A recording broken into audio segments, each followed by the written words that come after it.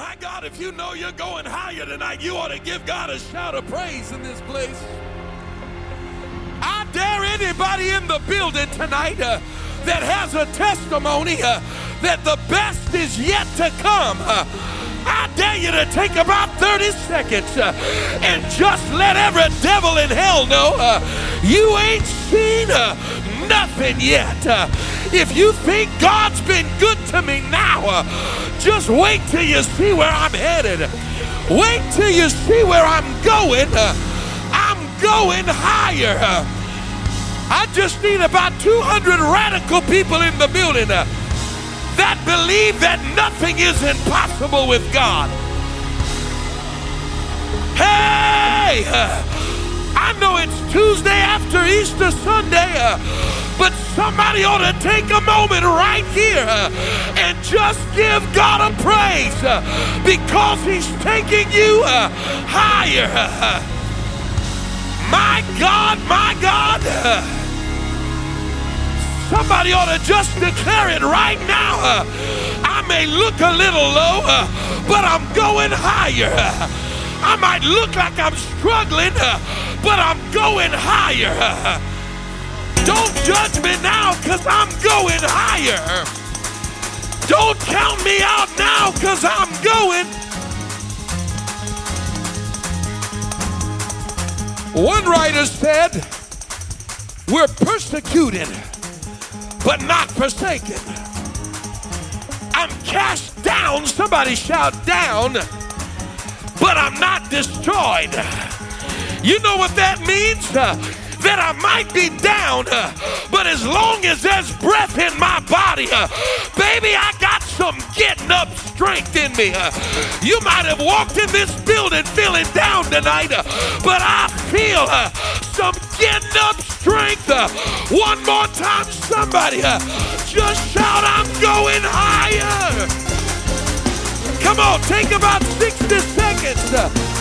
Take about 60 seconds and give God your best praise in this place.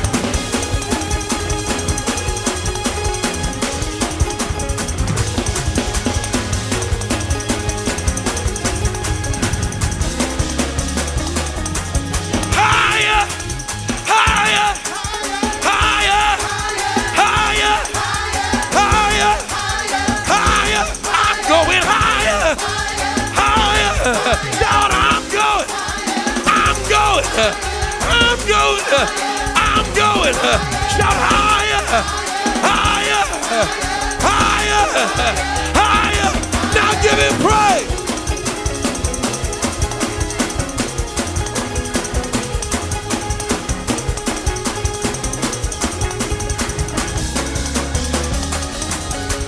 Somebody give him a high praise in this building.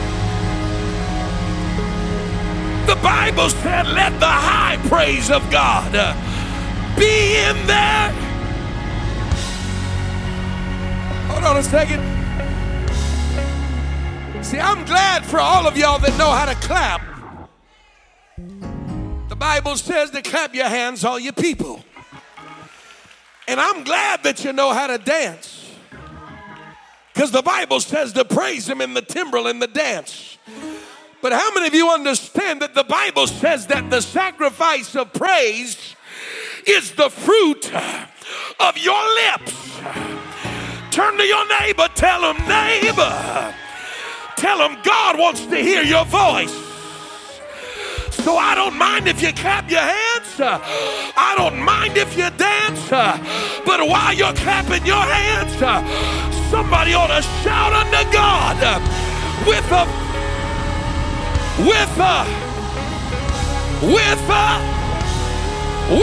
voice of triumph. Let the high praise of God be in there. Come on, the high praise is in your mouth. The high praise is in your shout.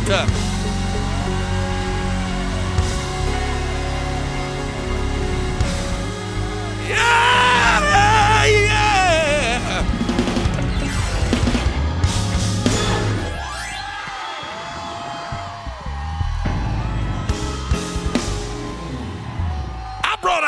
praise for him tonight. I didn't bring him a low praise. I didn't bring him a medium praise. Baby, I just worked 8 hours for my employer, and I sure enough ain't gonna come to the house of God and give him less than I gave my job today. You must be out of your mind. I sure enough. If you think I came to church to relax, you're mistaken, baby. If you think I came to church to sit back and catch my breath, baby, I'm going to shout twice as hard tonight. I'm going to shout twice as long tonight because he's worthy of all my praise.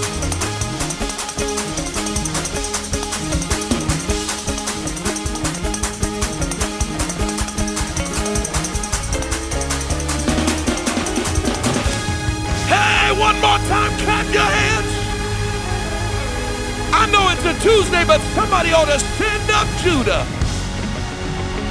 I know it's Tuesday, but somebody ought to send up Judah. Oh, yeah. Wow. Clap your hands one more time and give God a praise. Whoa. My, it's explosive in this place tonight. Don't nobody light a match. This place liable to go up in flames tonight. Anybody excited to be in the house of the Lord on a Tuesday night? Does anybody got the joy of the Lord in your spirit tonight? High five about 8 people on the way to your seat and tell them the joy of the Lord is your strength. Come on, tell them the joy of the Lord is your strength. Why do you think the enemy is steady trying to rob you of your joy? Why you think the enemy is steady after the joy that's in your life? Wants you to be discouraged, wants you to be depressed, wants you to be distracted, wants you to live a life of doubt and discouragement. Why? Because he understands the joy of the Lord is where you're strong at tonight. You ought to flex one more time on the enemy and let him know I got the joy of the Lord. I've got the joy of the Lord.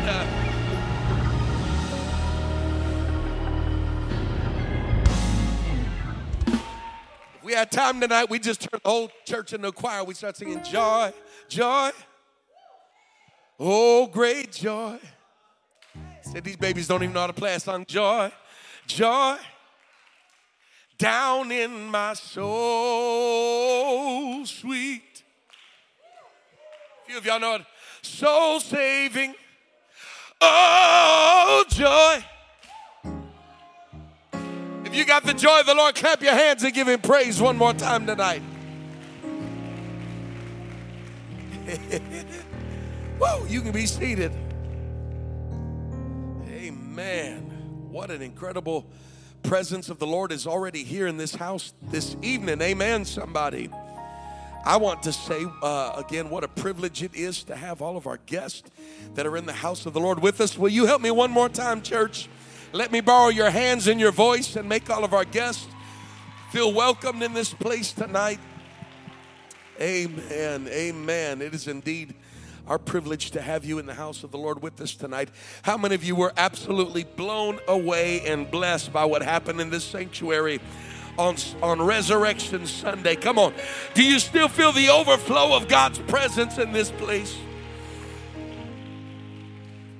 Amen. I'm just telling you, God did things that were simply eternity will be able to tell what happened in this place on Sunday. And we're so grateful. As Brother Leo mentioned, Sunday we absolutely smashed an all-time attendance record for Resurrection Sunday in this place. I think we ought to give God a praise for that.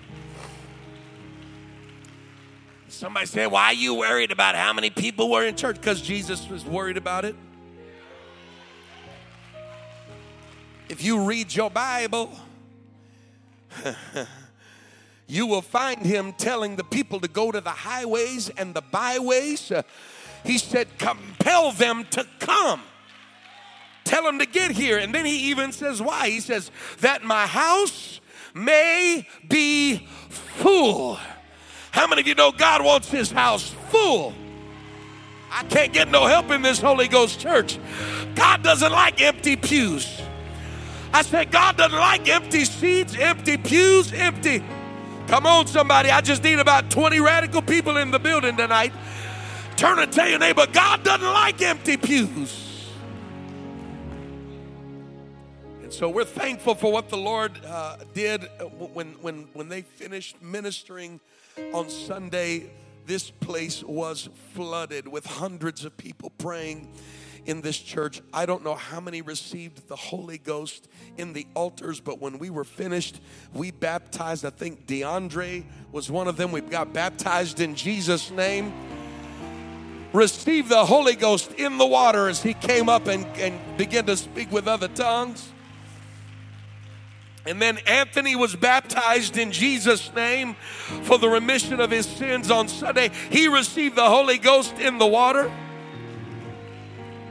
Amen. And so we're very grateful for that. And of course, we have stacks and stacks and stacks of guest cards and follow-up that we're working on and doing our best to reach for those people that God has blessed us with and put in our path. Amen, somebody. And I want to take just another brief moment tonight to give a great big thank you, first of all, to everybody who for weeks in advance before Resurrection Sunday were here spending hours of time just preparing the facility and working on different projects. You are enjoying the benefits of somebody's labor tonight that took time out of their life, their time, their talent, and their treasure. I think we ought to give a resounding applause for every person that spent any of their time in this building. Come on, let's thank God for that tonight. Amen. I want to say thank you from the bottom of my heart to this church that has a mind to work. We understand the theology of work in Scripture. Amen. Amen. Work is a fourth dimensional activity that causes what we see in vision to become manifest in the third dimension. Amen. Work is part of mission. You just can't be a church of vision. You have to be a church of mission. Tell your neighbor, we're a just do it church.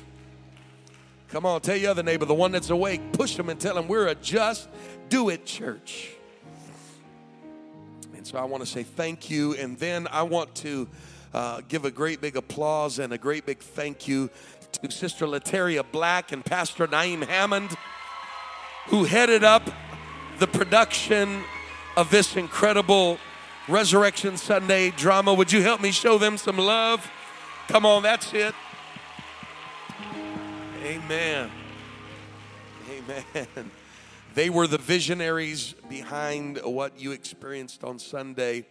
And I'm just telling you, what happened here Sunday, it is second to none of anything that I've seen presented on Resurrection Sunday anywhere. And it was so powerful. I mean, we've had people from all over the world commenting and reaching out to us, and testimony after testimony of God doing it. We even had gospel celebrities commenting on our videos, and the real Holy Ghost. Something about the real thing. Tell your neighbor you can't fake the real thing. And not only them, but all of the cast members who worked so hard memorizing parts and preparing. I think we ought to give them a great big applause tonight. Amen. Amen. And then there were so many support teams that you may have not even realized were working from the tech team that was running different series of lights and lighting and fog machines and all of that sort of thing, and to the tech teams that were running our LED displays, and we had teams that were in charge of costumes and stage hands that were scurrying back and forth dozens and dozens and dozens of times changing the sets during rehearsals, and then for Sunday. I think we ought to give all of them a great big thank you for helping us. Didn't they do an amazing job ministering to the community? Amen.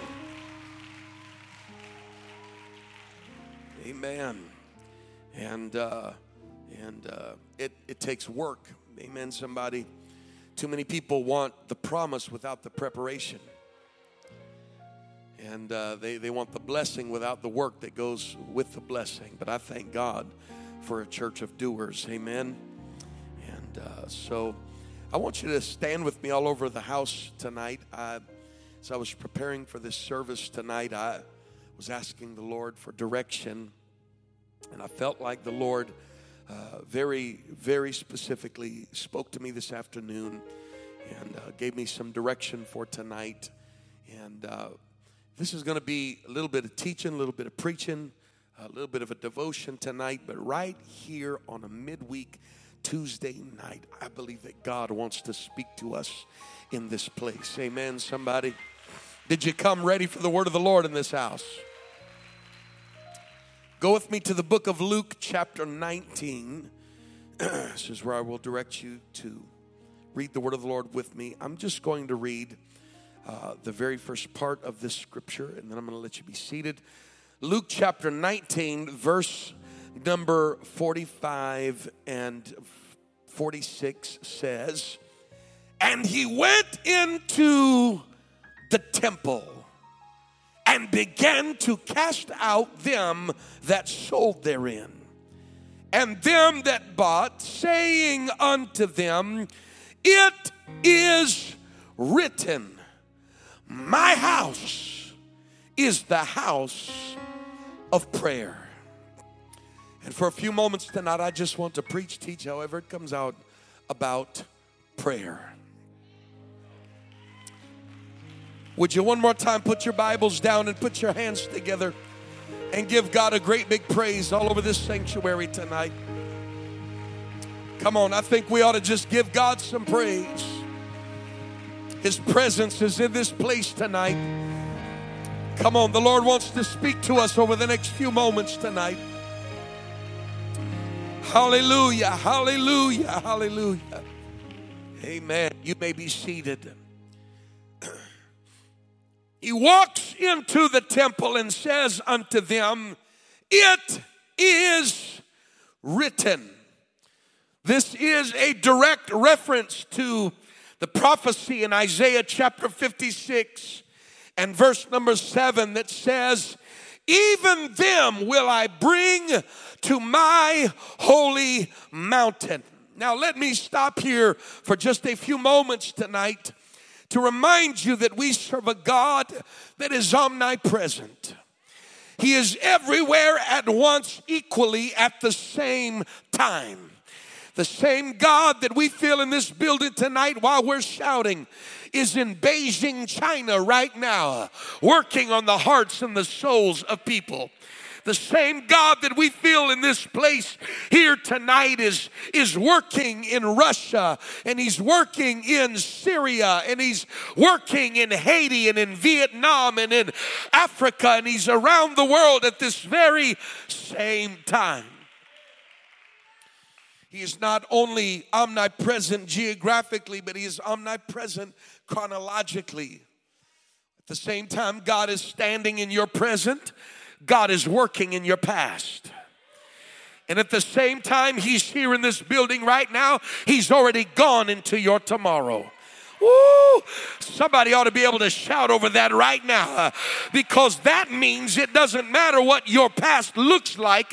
When you have an encounter with God today, God can reach into your yesterday and turn everything around. Come on. And there's no reason to worry about your tomorrow, because He's already there preparing the way. Amen. Resurrection Sunday. This is all right tonight. I'm just going to lay back and take my time. Resurrection Sunday, I begin to think about tomorrow, and I heard somebody start singing that old song, Because He lives, I can face tomorrow. Some of y'all don't even know that old song. Because he lives, all fear is gone. Because I know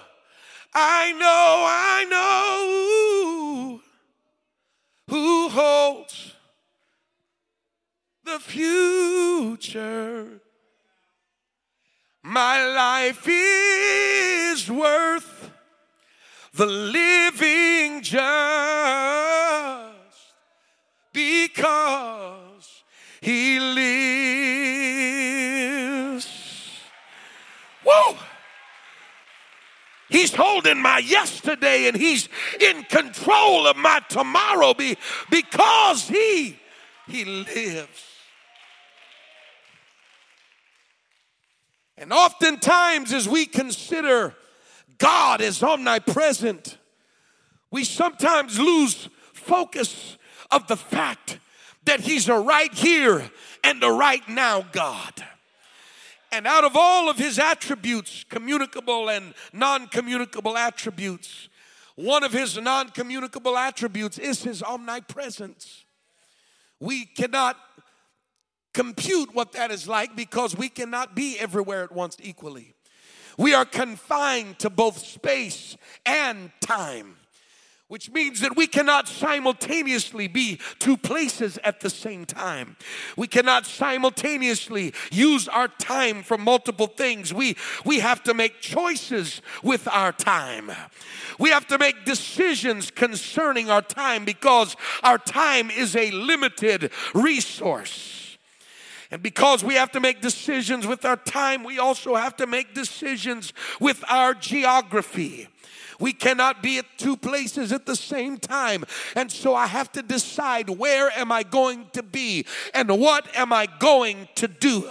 And so it is that God, even in his omnipresence, it is evident in Scripture that God has always intended for there to be a place.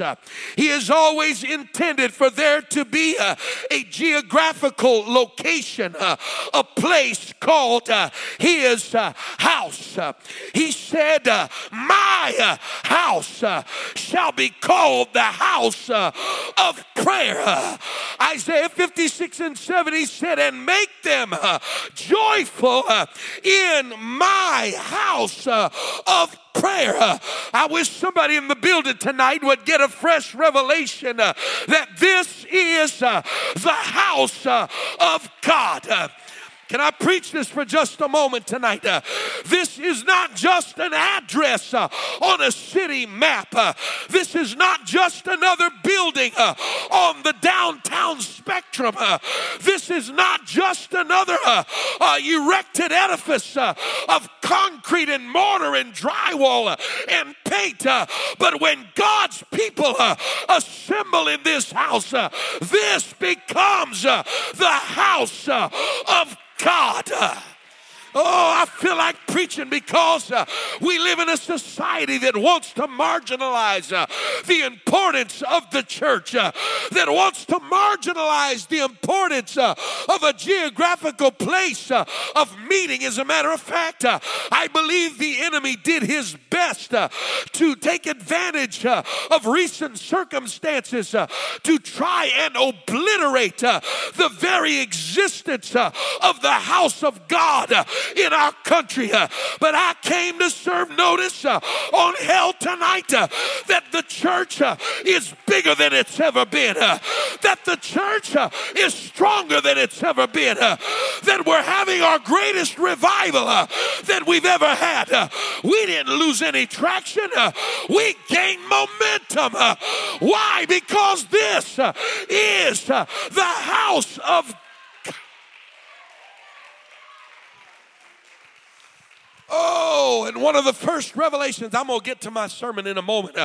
One of the first revelations you begin to get when you start walking with God is I've got to meet him at his house. I've got to get to the house of the Lord. Whenever those doors are open, it is an appointed time at an appointed place where God's body gathers together. That cannot be duplicated in my living room. It can't be duplicated in my prayer closet. Thank God for my prayer closet.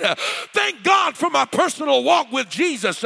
But baby, you cannot duplicate what takes place with the body of Christ in the house of the Lord. God said, I've got a place and I have a people called my house. And he didn't just say it was my house, but he defined it and said, my house shall be called a house of prayer. Oh, it is the primary defining characteristic of the house of God is prayer. Oh, I'm about to preach up in this place. Not the house of praise and worship. I don't have to qualify what I'm saying. I obviously believe in praise and worship. The Bible commands us to do it. But it was not the thing that he used to identify his house. Not the house of certain ministry gatherings and certain departments getting together. No, he said, my house is the house of prayer. If there's one thing that should define the activities of my house, it should be the activity of prayer. Thank God for good music. Thank God for fellowship. Thank God for Bible study classes. Thank God for good preaching. But baby, there is one thing that rises to a place of supremacy in the house of God. His house is the house of prayer.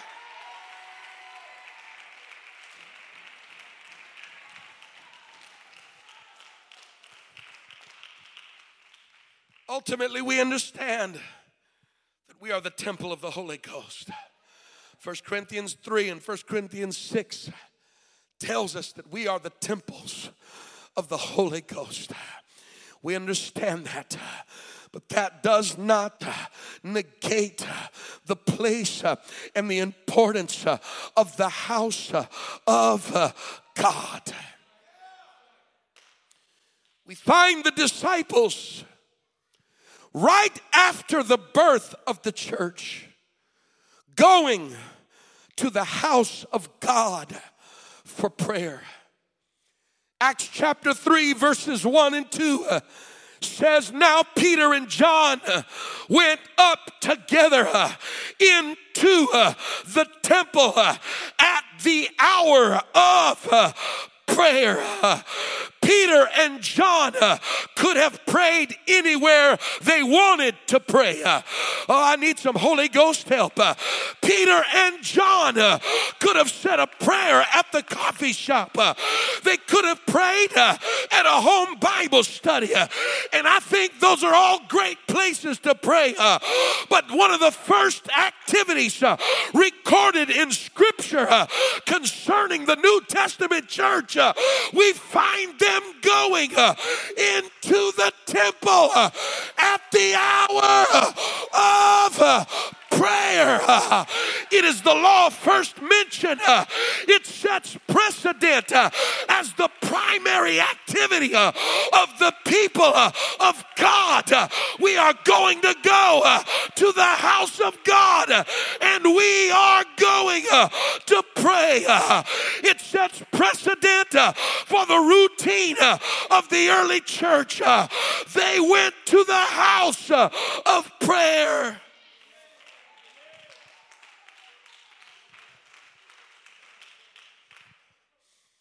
I get concerned with apostolics who become enamored with this false ideology that wants to lessen the importance of the place that God has planted us. that wants to marginalize the importance of being faithful to the house of God when the doors are open. Do you not understand that the Bible says we are members of one body? Do you not understand that even your physical body cannot operate without togetherness? That there is an order of connectivity to your body that not only causes it to operate, but it cannot survive disconnected. My body can't do what it's supposed to do if the foot isn't connected to the ankle.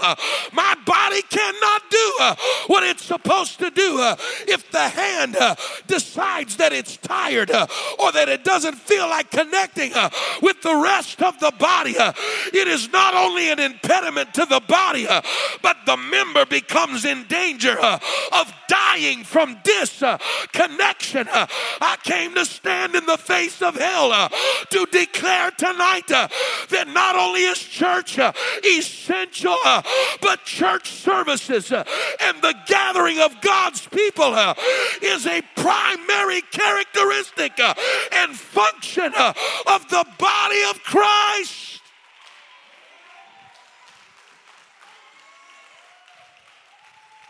You cannot be the body of Christ without coming together. The very definition of being is a structure of connected organisms and parts of the body that work together. When you don't have that, you don't have the body. And when you don't have a body, you don't have life. You don't have function. You don't have effectiveness.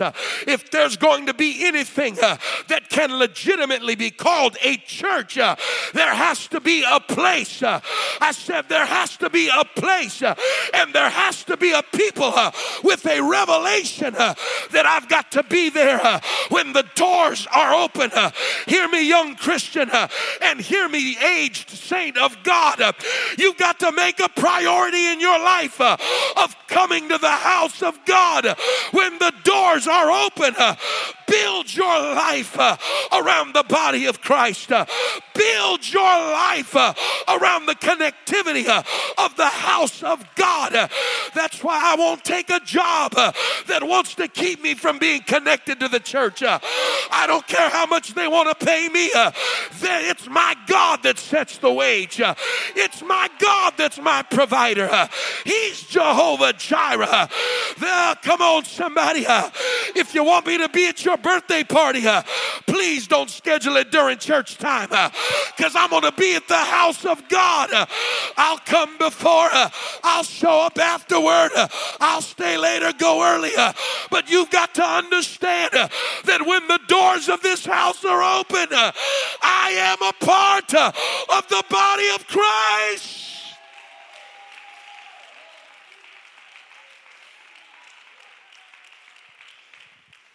I just feel like God's got me here for a moment.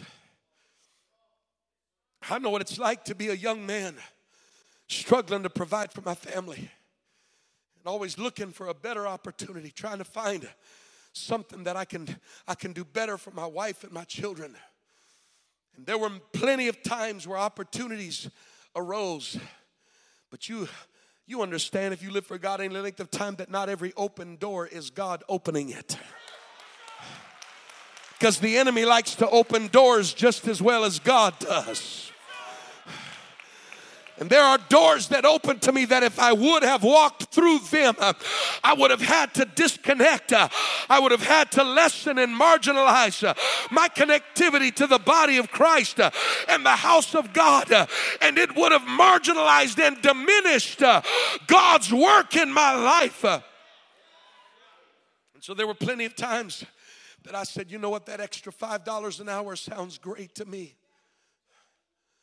But there's no price I could put on being in the house of God. There's no price I can put on my babies watching me week after week be faithful to God. I'm doing more than earning $5 extra an hour. I'm showing my babies what means the most to me is the kingdom of God. I'm showing my children that what means most to me is the house of God. And I'm standing as a witness today that God never let me down. I said, God never let me. His word declares that no man having sacrificed in this world shall not in this world receive 100-fold. I wish somebody was reading the Bible with me tonight. He didn't say, oh, if you sacrifice here, I got a golden thing for you on that. No, God said, if you sacrifice here, I'm going to reward you here for you. I just need about 12 people that aren't afraid to shout and give God the praise, because you can't outgive God of your time, of your talent, of your treasure. If you'll take care of God's business, God will take care of your business. If you'll take care of God's house, God will take care of your house. If you'll be faithful to God's house, God will be faithful in your house.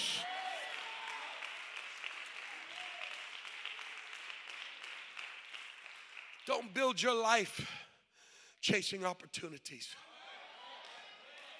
Don't build your life chasing stuff. One psalmist wrote and said, don't go chasing waterfall. Oh, sorry, that's the wrong songbook. Some of y'all get that later. Some of y'all just never mind. Amen. My God, help us. Prayer was the anchor point of the church. It was the daily business of the church. The scripture recognized that they went at the hour of prayer. They had a set aside time that they said, God, I'm dedicating this to you. And you can count on it, God. Every single day, this belongs to you. This time frame belongs. I wish I had a church in the building. It was the hour of prayer. It was the hour of prayer. Oh, there's a lot of things we could talk about tonight because the devil will give you every excuse in the world to say you don't have time to pray. But we can start talking about hours because you've got an hour to be on Instagram every day, and you've got an hour, oh, come on somebody, to read your books every day, and you've got an hour of this or that. I don't have time to talk about it all. It's not a matter of you not having time. It's a matter of what you have made important in your life.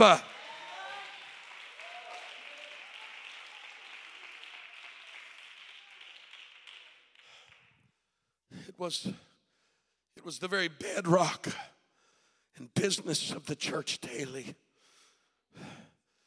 This afternoon, as I begin to ponder the great things that God has been doing in this house over the past few months, I felt a sweet presence of God come into my office and say, I'm calling the Rock Church to a place of prayer.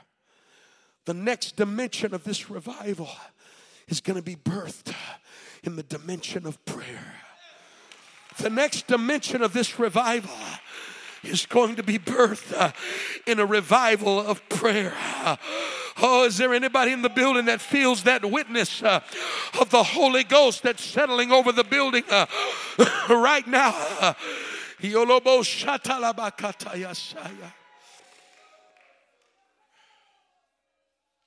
There are things in prayer that cannot be accomplished in the dimension of the earthly. There are particular doors that you cannot put your hand on to open. They are only made available in the depths and dimensions of prayer. There are particular particular lands and territories of dominion that you cannot access in the dimension of the natural, but you can only visit them through the portal and the dimensions of Holy Ghost prayer.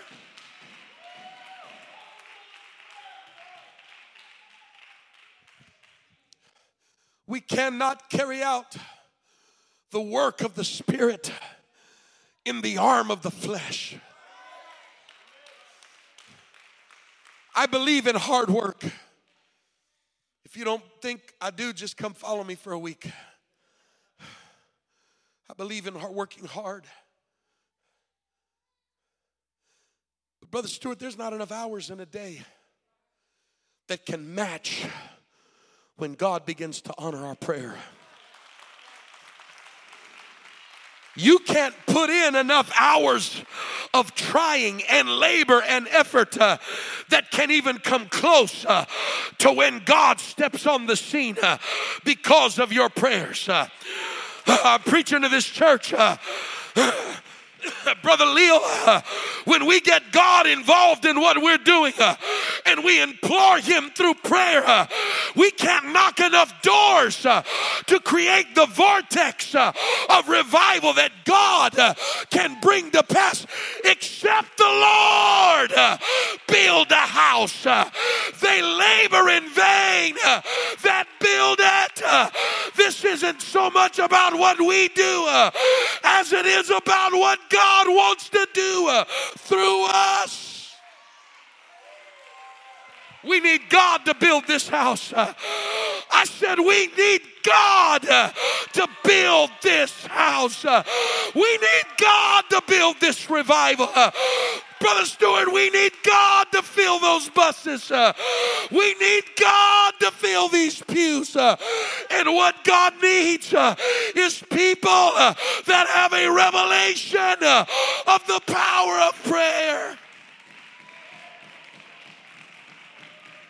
Can I submit to some of us tonight that the reason for some of our frustration in ministry is because we are not seeing the results that we anticipate, because we are trying to turn something in the natural that God is waiting for us to do in the spiritual. And until our physical efforts are matched with the intensity of our prayer life, we will cease to be trying and we will continue to be frustrated because we don't see it the way that it has to happen. But I'm telling you, God showed me in the Holy Ghost that this church is about to lay its hands on some things in the Holy Ghost that when God begins to move,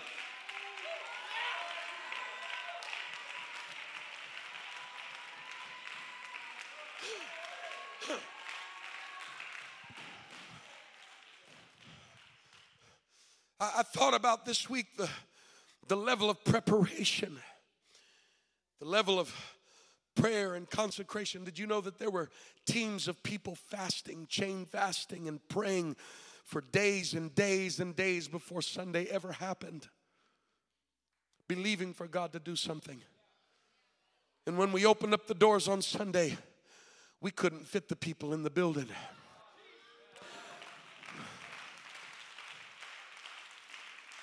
What if we understood our assignment every week and not just on resurrection weekend? What if we understood the assignment of preparation as a lifestyle and not something we just did to prepare for Resurrection Sunday, but there was a church that a fire began to catch in all of the leaders and in all of the team members and all of the saints of God, a fire of revelation that said, come on, we've got Holy Ghost work to do, and if we'll pray and if we'll fast and combine that with the work of our hands, there is nothing that shall be impossible.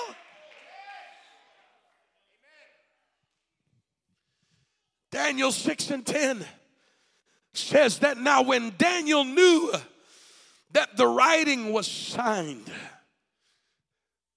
the decree that prohibited him from his prayer life.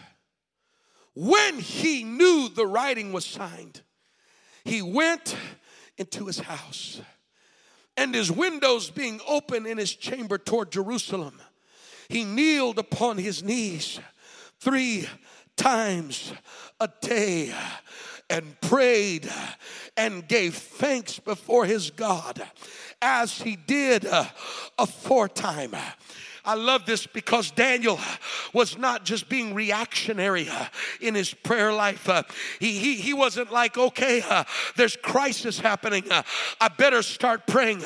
He had developed a prayer life that was so powerful that when all hell rose up against him, he did as aforetime. He said, I've already been praying and I can rely on my God. He wasn't waiting on crisis. Come on, somebody. In order for him to start praying, his prayer life was already established.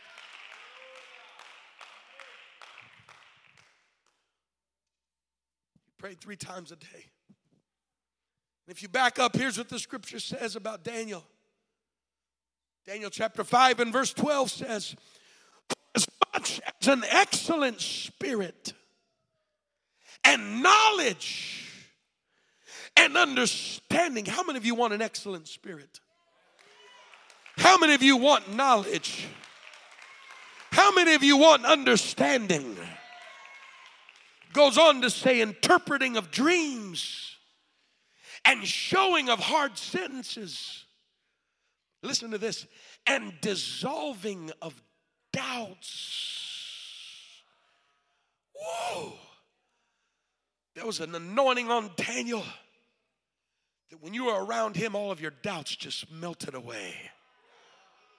There was a spirit of faith upon Daniel that if you doubted anything, when you got around Daniel, you walked away and said, my God, I can't believe I ever even questioned that.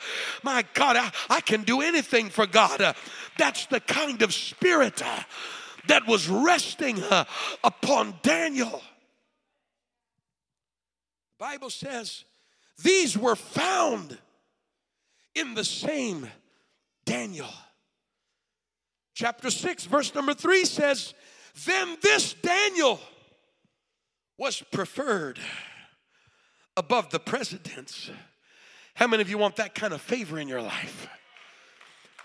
8 of you want that kind of favor. I'll pray for the rest of y'all to desire good gifts from God. How many of you would desire that you would have preference above that of the presidents and princes? Why? Because an excellent spirit was in him. And the king thought to set him over the whole realm. Let me give you a tip. Some of you who are looking at trying to be promoted and you're frustrated because you don't think anybody recognizes your worth. I wonder what would happen if you'd start praying to God 3 times a day. The revelation is this. The Bible says that promotion doesn't come from the east or the west, but promotion, I wish I had a Bible student in the building. Promotion comes. I just need 5 witnesses. God will give you jobs that you don't have the education for. God will give you raises that go beyond the level of effort you could have ever put in. I just need 12 people to mix your faith with the word. When a spirit of promotion, when God lays his hand of promotion on you, ain't no devil in hell. There'll be people more qualified than you that apply for the job.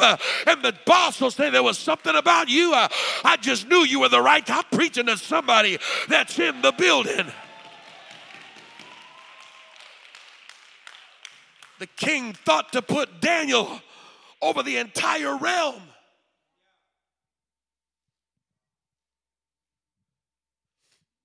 Why?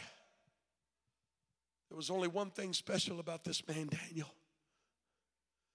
He prayed 3 times a day. And what he could not achieve through education, And I hate that I have to qualify myself, but unfortunately there's naysayers that'll run around saying that Bishop doesn't believe in education. I apologize for their misspokenness. I believe in that. I'm in an educational program. But what he could not get through education, he got in the presence of his God. And the wisdom that a university could not give him, God gave him the understanding. Where did he get understanding? I'll tell you where he got it. It was in those times of prayer. Do you need God to give you understanding? I can tell you where to find it tonight. It's on your knees in the presence of Almighty God. Daniel, where did you learn how to interpret dreams? It was on my knees in the presence of God. Daniel, how is it that there's so much faith in your life that even I can't doubt anything? It comes from spending time in the presence of God.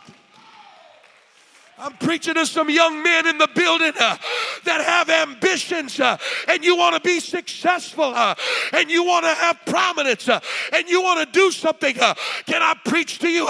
It doesn't come just by getting your grind on. It doesn't come just from being a hustler. It doesn't come, and all of those things are good in context. I'll tell you where real wealth and prosperity and dominion comes from. It comes from spending time in the presence of your King.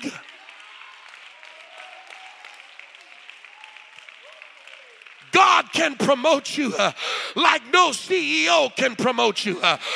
God's got more money than every Fortune 500 company in the world put together. He'll bless you so crazy. It'll be more money than you ever have. Where does it come from? In the presence of God.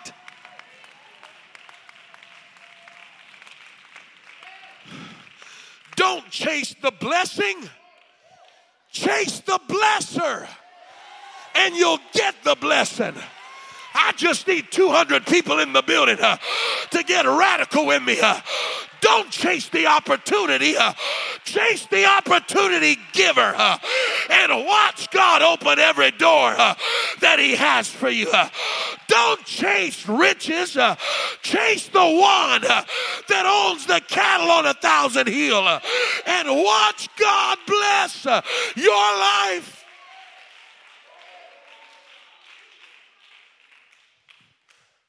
I'm preaching to us individually, but let me apply that corporately tonight.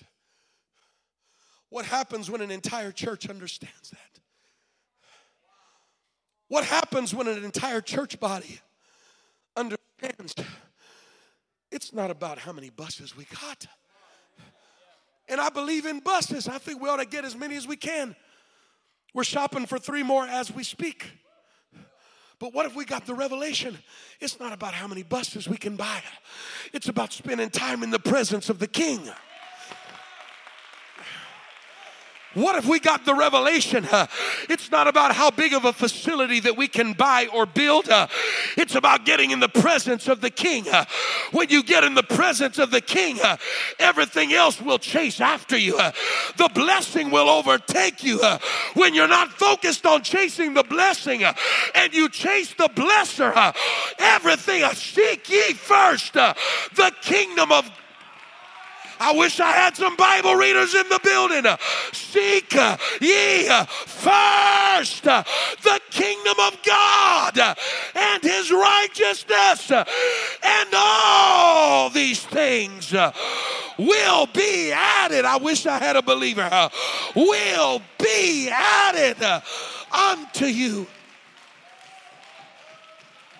God said, if you seek me, I'll give you the stuff you didn't ask for. Solomon asked me for anything you want, and I'll give it to you. He didn't ask for $1 million, Brother Leo. He didn't ask for fame. He said, God, I need your wisdom from above. And God said, because you didn't ask for all the other stuff, I'm going to give you what you asked for, and the stuff you didn't ask me for.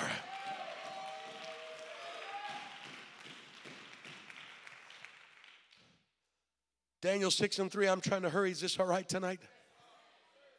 Daniel 6:3 says, then this Daniel, chapter 10, verse 11. And he said unto me, this is an angel that has come to Daniel.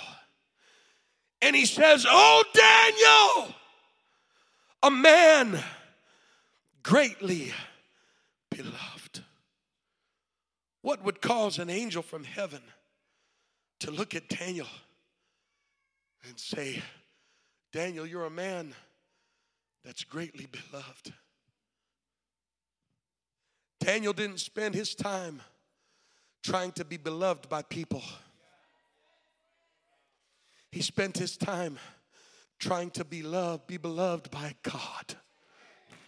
What would happen if you spent less time trying to impress people on social media and spent more time trying to impress your God in your time of prayer? I wonder what kind of favor, the kind of favor that you secretly want from other people, God will give it to you when you find favor with the King. I wish I had some witnesses in the building. When you get on your knees and you spend time with God, your reputation in heaven is Daniel, whom art beloved. How do you come beloved in heaven? By spending time with God every day. I want to talk to us for just a moment about a shift that has to happen from having a prayer life to having a life of prayer. There's a difference. Prayer life is some compartmentalized part of who you are that you put in a box. And it's a check the box activity. It's part of my life, part of what I do. That's a prayer life. But a life of prayer is an entire life that is characterized by prayerfulness. The Bible says, walk in the Spirit. Walk in the Spirit. What would happen if your prayer no longer becomes relegated and confined just to the prayer closet? And I believe in that. I believe in that. I didn't preach all this just to throw it in the trash. I believe in a time and a place and all of those things. But what if your prayer life begins to turn into a life of prayer? And when you leave your prayer closet, the dialogue between you and God just stays on all day long. And it's like having an earbud in your ear, but instead of being on the phone with your boo all day long, and instead of having podcasts that are blazing in your ear all day long, keeping your mind from thinking about, instead of all that, instead it's like having God right here in your ear all day long. You've got open communion. I'm on a call with Jesus. Oh, hold on a second, Jesus. I got to talk to my boss. What is that, sir, that you needed me? Okay, I'll get it done. All right, God, I'm done with that meeting. God, I want you to know that I love you so much, God. God, I want you to know. Hold on a second, Lord. I'm going to answer my phone real quick. Hi, honey. Yeah, I'll stop and get some food. I'll be home in 10 minutes. God, thank you that I got just 20 more minutes on my drive home to spend with you. God, can I tell you thank you for keeping your head? What happens when a prayer life becomes a life of prayer?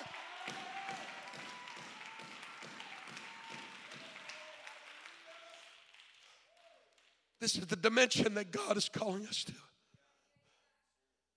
Where prayer becomes the culture of the church.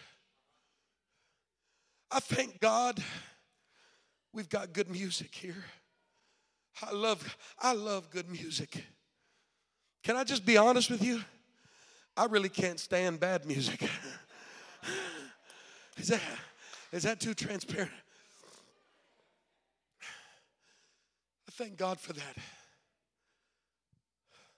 But more importantly than this church being known as a church that has incredible music, I want us to be known like Daniel.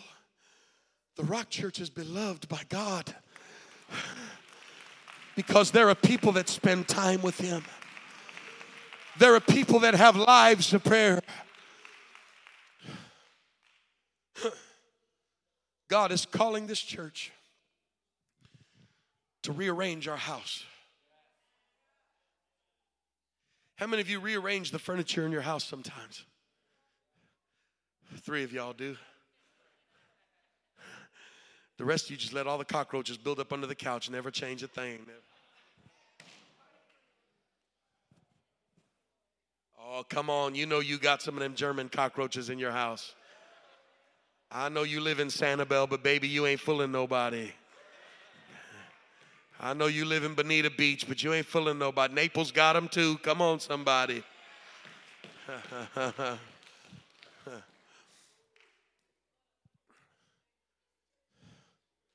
In one place, the Apostle Paul, talking to Timothy, said, I'm sending you over here to set things in order. Did you know there's an order of things? That when you get the order the way God said it to be, God begins to flow and God begins to move in ways that you can't possibly imagine. There's an order to the people of God. As a matter of fact, when you study Scripture, I'm trying to hurry. Music, if you want to come and give them a little hope tonight, that'd be fine. When you study Scripture, you'll find that when the tabernacle was assembled, Scripture tells us that the people pitched their tents with the opening facing the tabernacle. No matter where you built your house, no matter where you put your tent, no matter where your family dwelt, the requirement, the building code of that community was that the opening or the entrance and the exit of where you lived faced the tabernacle. Every time you walked out of your house, it was the first thing that you saw. Life evolved around the business of the house of God. God's calling some of us to reorient our house so the front door faces the tabernacle again. Come on, some of our households, we got the door in the wrong place now.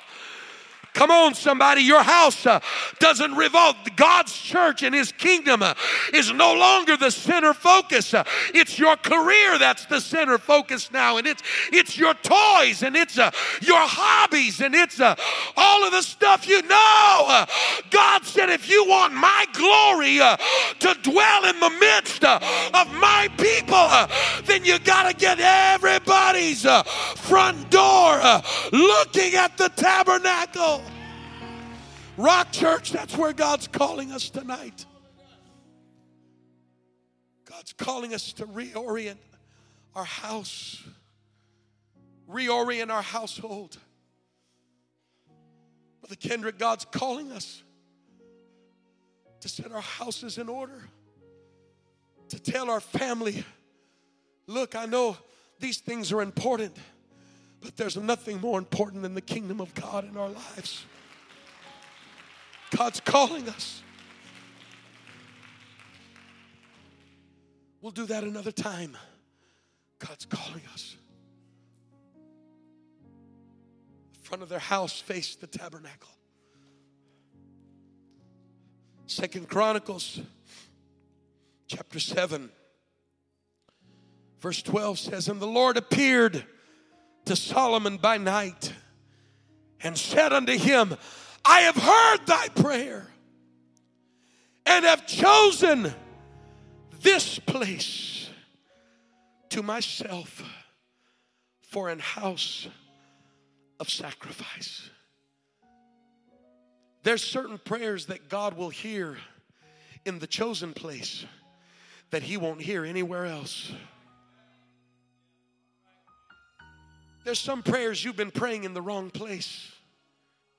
You got the right prayer and you're praying it in the wrong place.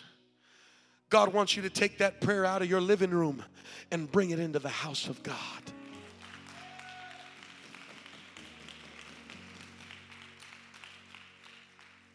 God said, I've heard your prayer. And God said, I have chosen this place. The God who is omnipresent. The God who can reach you wherever you're at. I could reach you in your house, your car, your job, in your sleep, on the other side of the... But I chose a place. Because even though I don't have to choose, I'm going to choose so that now you have to choose. I'm going to choose a place so now you have a choice to make. And you choose to make this place as important as I have, or you choose not to. And so, Solomon, I've chosen this place to myself for an house of sacrifice. Pray at home. That's awesome. It's important. You need to do it. But there's a place that's got my fingerprint of divine chosenness on it. And there are certain administrations that I will do there that I'm not going to do at your house. I'm not going to do it in your car.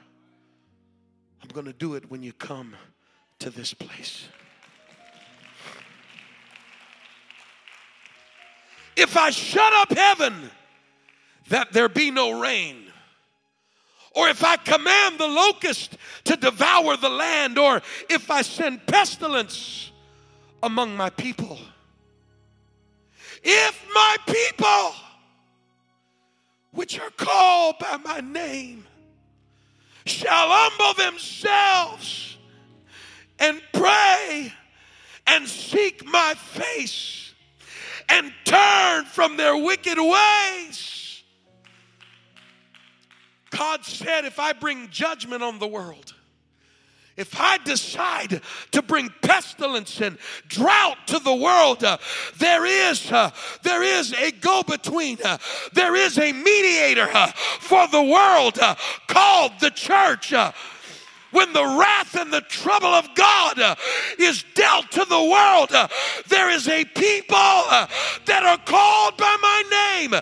And God said, if you'll humble yourself and if you'll pray and seek my face, then will I hear from heaven and I will forgive their sin and I will heal their land. The onus of responsibility for the healing of the land is not on the White House. It's on the church house.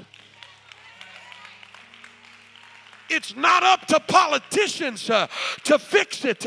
It's up to the church to bring Jesus into it.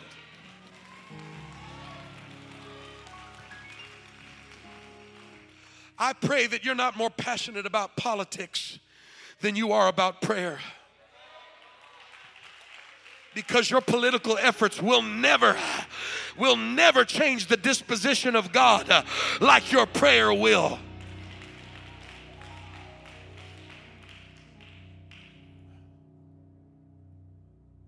He said, I'll heal their land. In verse 15, he said, now mine eyes shall be opened. When shall his eyes be opened? When my people pray, when my people humble themselves and pray. At the moment that my people pray, God said, I'll open my eyes and my ears will be attent unto the prayer that is made in this place. God said, there's prayers you've been praying. My eyes have been closed. My ears have not been listening. But the moment you begin to pray that prayer in here, I open my eyes and I open my ears. Is anybody getting what I'm preaching?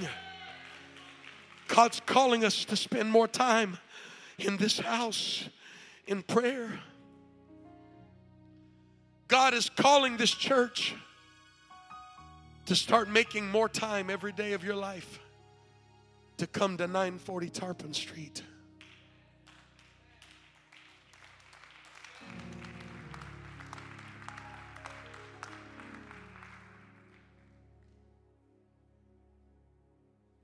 Just going to let that sit there for a moment.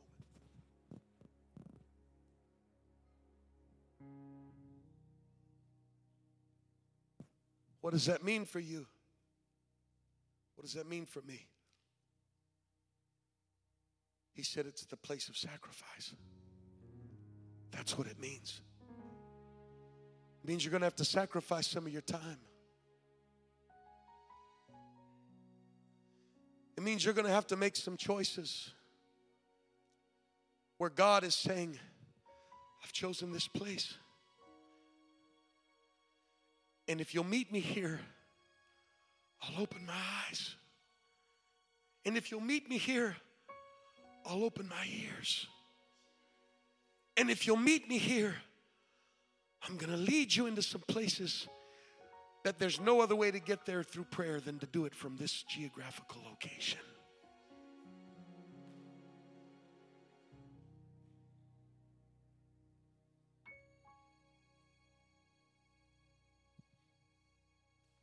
For now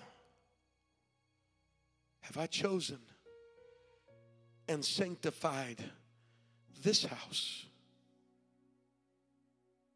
God, never let us forget that this place right here, I want you to reach your hand down and touch the pew that you're sitting on. I want you to be conscious right now of your feet resting on the floors of this sanctuary.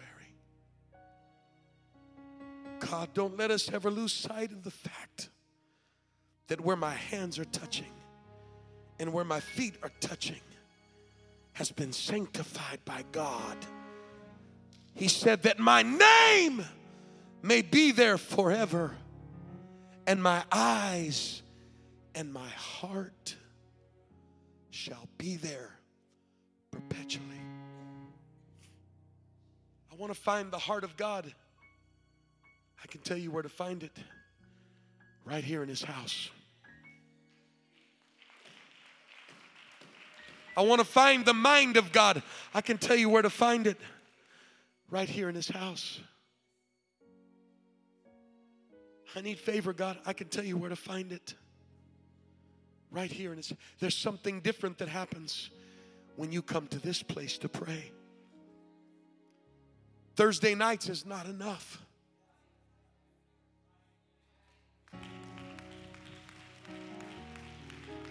We were shouting over the song service, but I wonder if there's anybody that would shout over this. Thursday night is not enough. That's more powerful than any lyric we sang tonight in any song. That statement is more powerful than any exhortation that anybody gave during the song. Thursday night is compounded because it's when we all come together to pray. There's a synergy of prayer on Thursday nights that we can't even accomplish by ourselves in this house. God said, my eyes and my heart shall be there perpetually. Mine eyes, that's interesting. You want God to see you? Come and get in the window of visibility.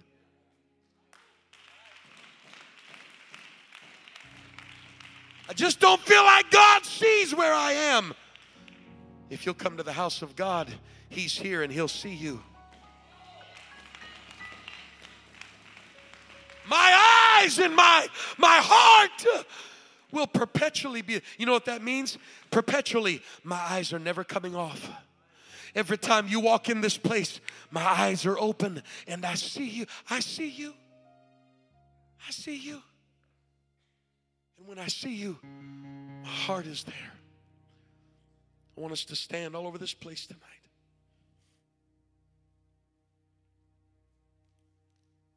Joel chapter 2, verse 17. God commands the leaders If you're a leader in this church, you ought to be an example of prayer to the people of God. Thank you for the 2 amens I got from leaders in this house.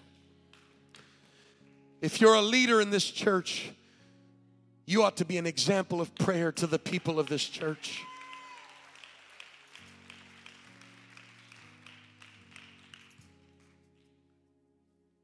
I'm just going to say this tonight. If you're a leader in this church, God's people ought to see you in prayer meetings. And they shouldn't see you sitting on your cell phone during prayer service.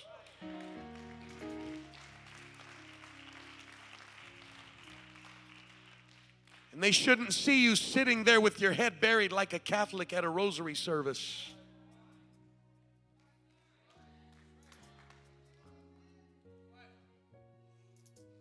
If you're going to lead, the most important thing you can lead in is prayer.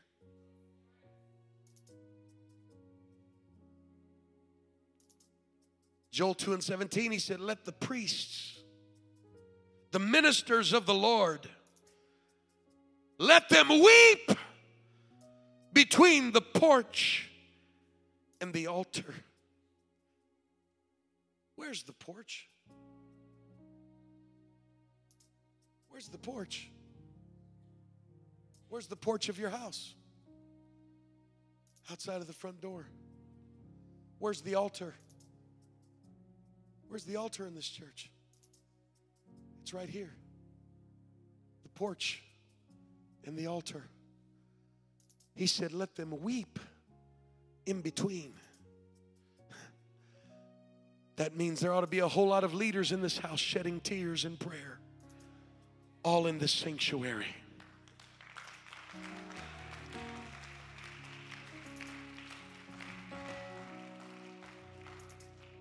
And listen to this. And let them say. God said, I want my leaders to get into the house of God. And I want them to weep. And here's what I want them to say. Spare thy people, O Lord, and give not thine heritage to reproach, that the heathen should rule over them. God, take care of your people. And don't let your people be reproached in society so that heathens have rule over them. They're the head and they're not the tail, God. Your people are above and they're not beneath. God said, I want my leaders. Can I translate? I want my leaders to pray for the people of God.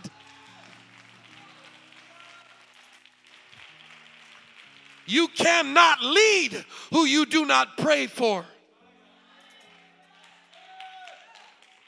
I said you cannot lead who you do not spend time praying for. I know he prays, I'm just using examples, but children's pastor and pastor's wife, you can't lead children that you're not praying for. College and career pastor, you can't lead them when you're not praying for them.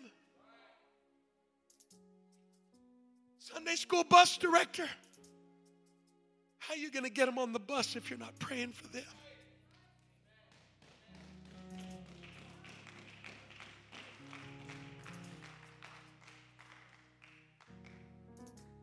He said,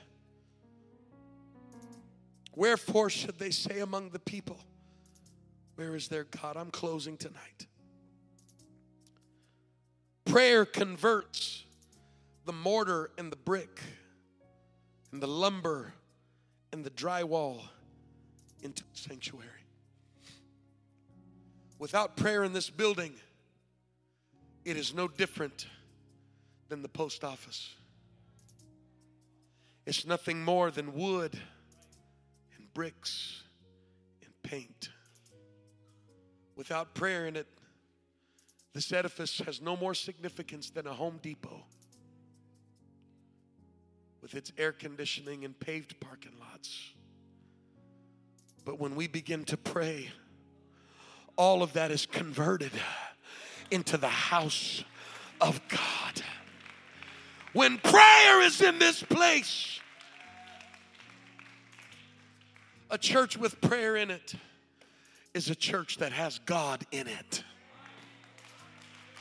I want us to come all over this house. I know this is a Tuesday night, but I feel God calling us to prayer in this place. Come on, every saint of God. Every saint of God, come on. I want you to move as a sign of your response to the word of the Lord in this house tonight. Don't stand wherever you're standing. Move toward the front of this house.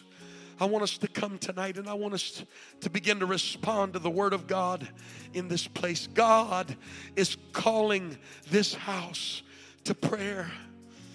God is calling this house. I'll preach it on another service, but there is a sound to prayer. Prayer is not us hanging our heads in silence. That is called meditation, or it is called falling asleep. Prayer is communicating. God created you with a mouth and a language and a voice, and He created you to use it to communicate. The same way you communicate with people is the same way you communicate with God.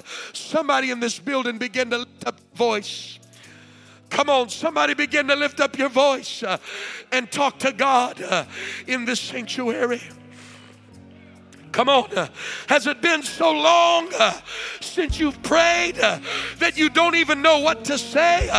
Has it been so long since you prayed that you're not even sure? Come on, lift your hands, lift up your voice and begin to talk to God. Come on, I need you tonight, Jesus. I need you tonight, Jesus. God, I'm coming in your house. Come on, young lady. Don't just stand there looking around. Come on, young man. Don't just stand there looking around. Come on, I'm talking to some husbands in the building right now. Your wife and your babies are depending on a daddy that knows how to pray. I'm talking to some mamas right now. Your babies are depending on a mom. More than you providing a house, more than you putting diapers on them, more than you paying for their education. Your babies need a mom and a daddy that know how to pray. Come on, church.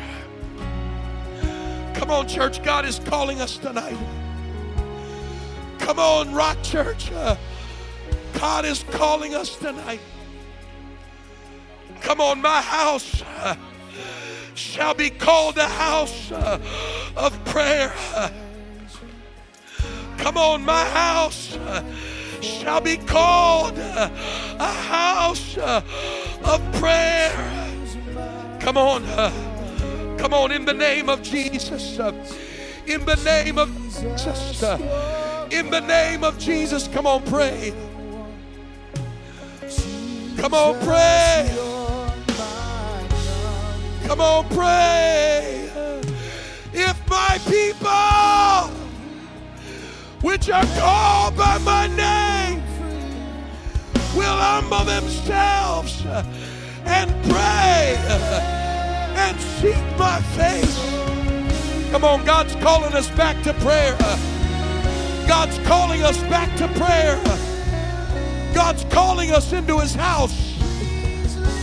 Come on, He's calling us into His house to pray. Come on, every household in the building, it's time to pray.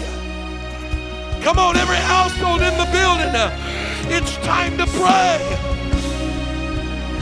It's time to pray. Come on. Maybe you're streaming online tonight and you're watching this service. God's calling you to pray right where you're sitting, right where you're standing. God's calling you to pray, and He's calling you back into the house of God. He's calling you back into the place. Come on. Come on, somebody. God's eyes are open in this place tonight. God's ears are open in this place tonight. Come on. Come on, you're in the right place to pray that prayer.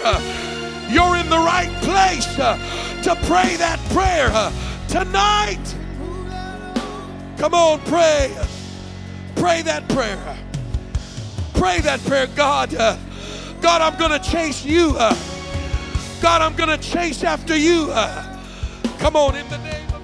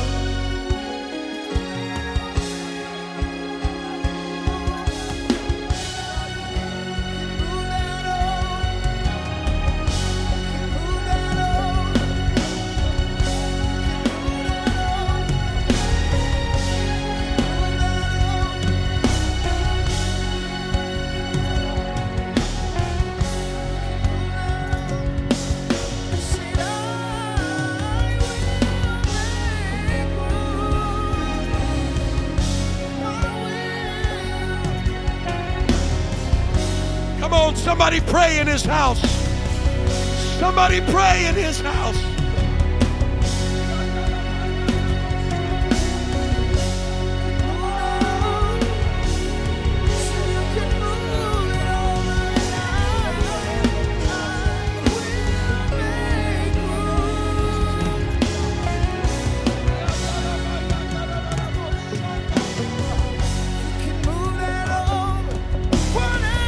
Come on, come on.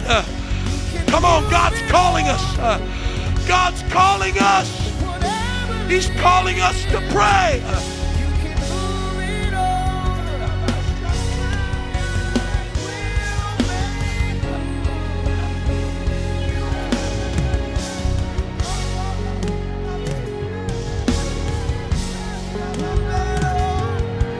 Come on, come on. I've got to pray. I've got to pray.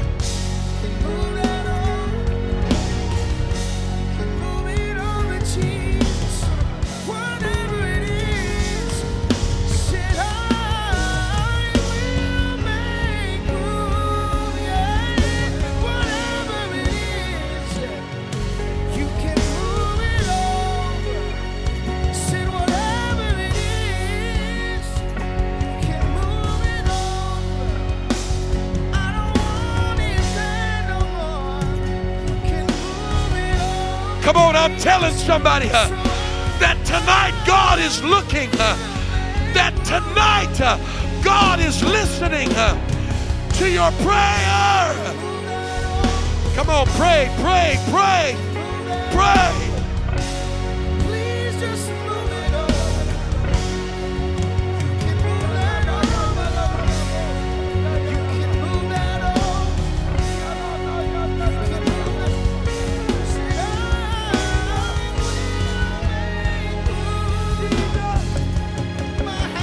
Come on, come on, come on. Whatever it is that's not like you, Jesus. Whatever it is, you can move it over. Say, I will make yes. Come on, come on. It's time to pray.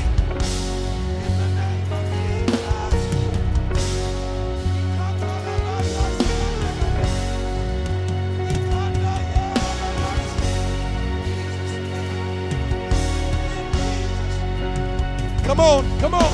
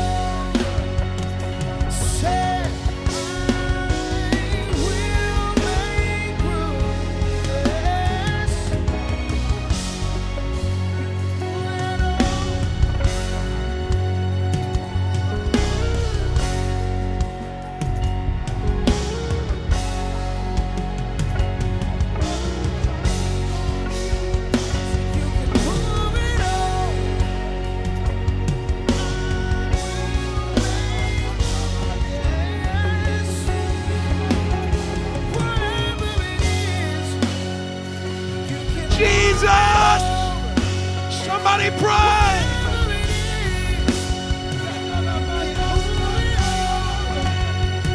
You can move my will, Jesus.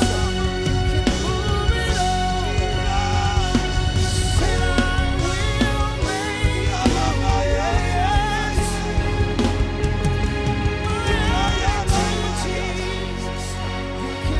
Come on, he's here. He's here in this place. He's here in this place. He's here in this place.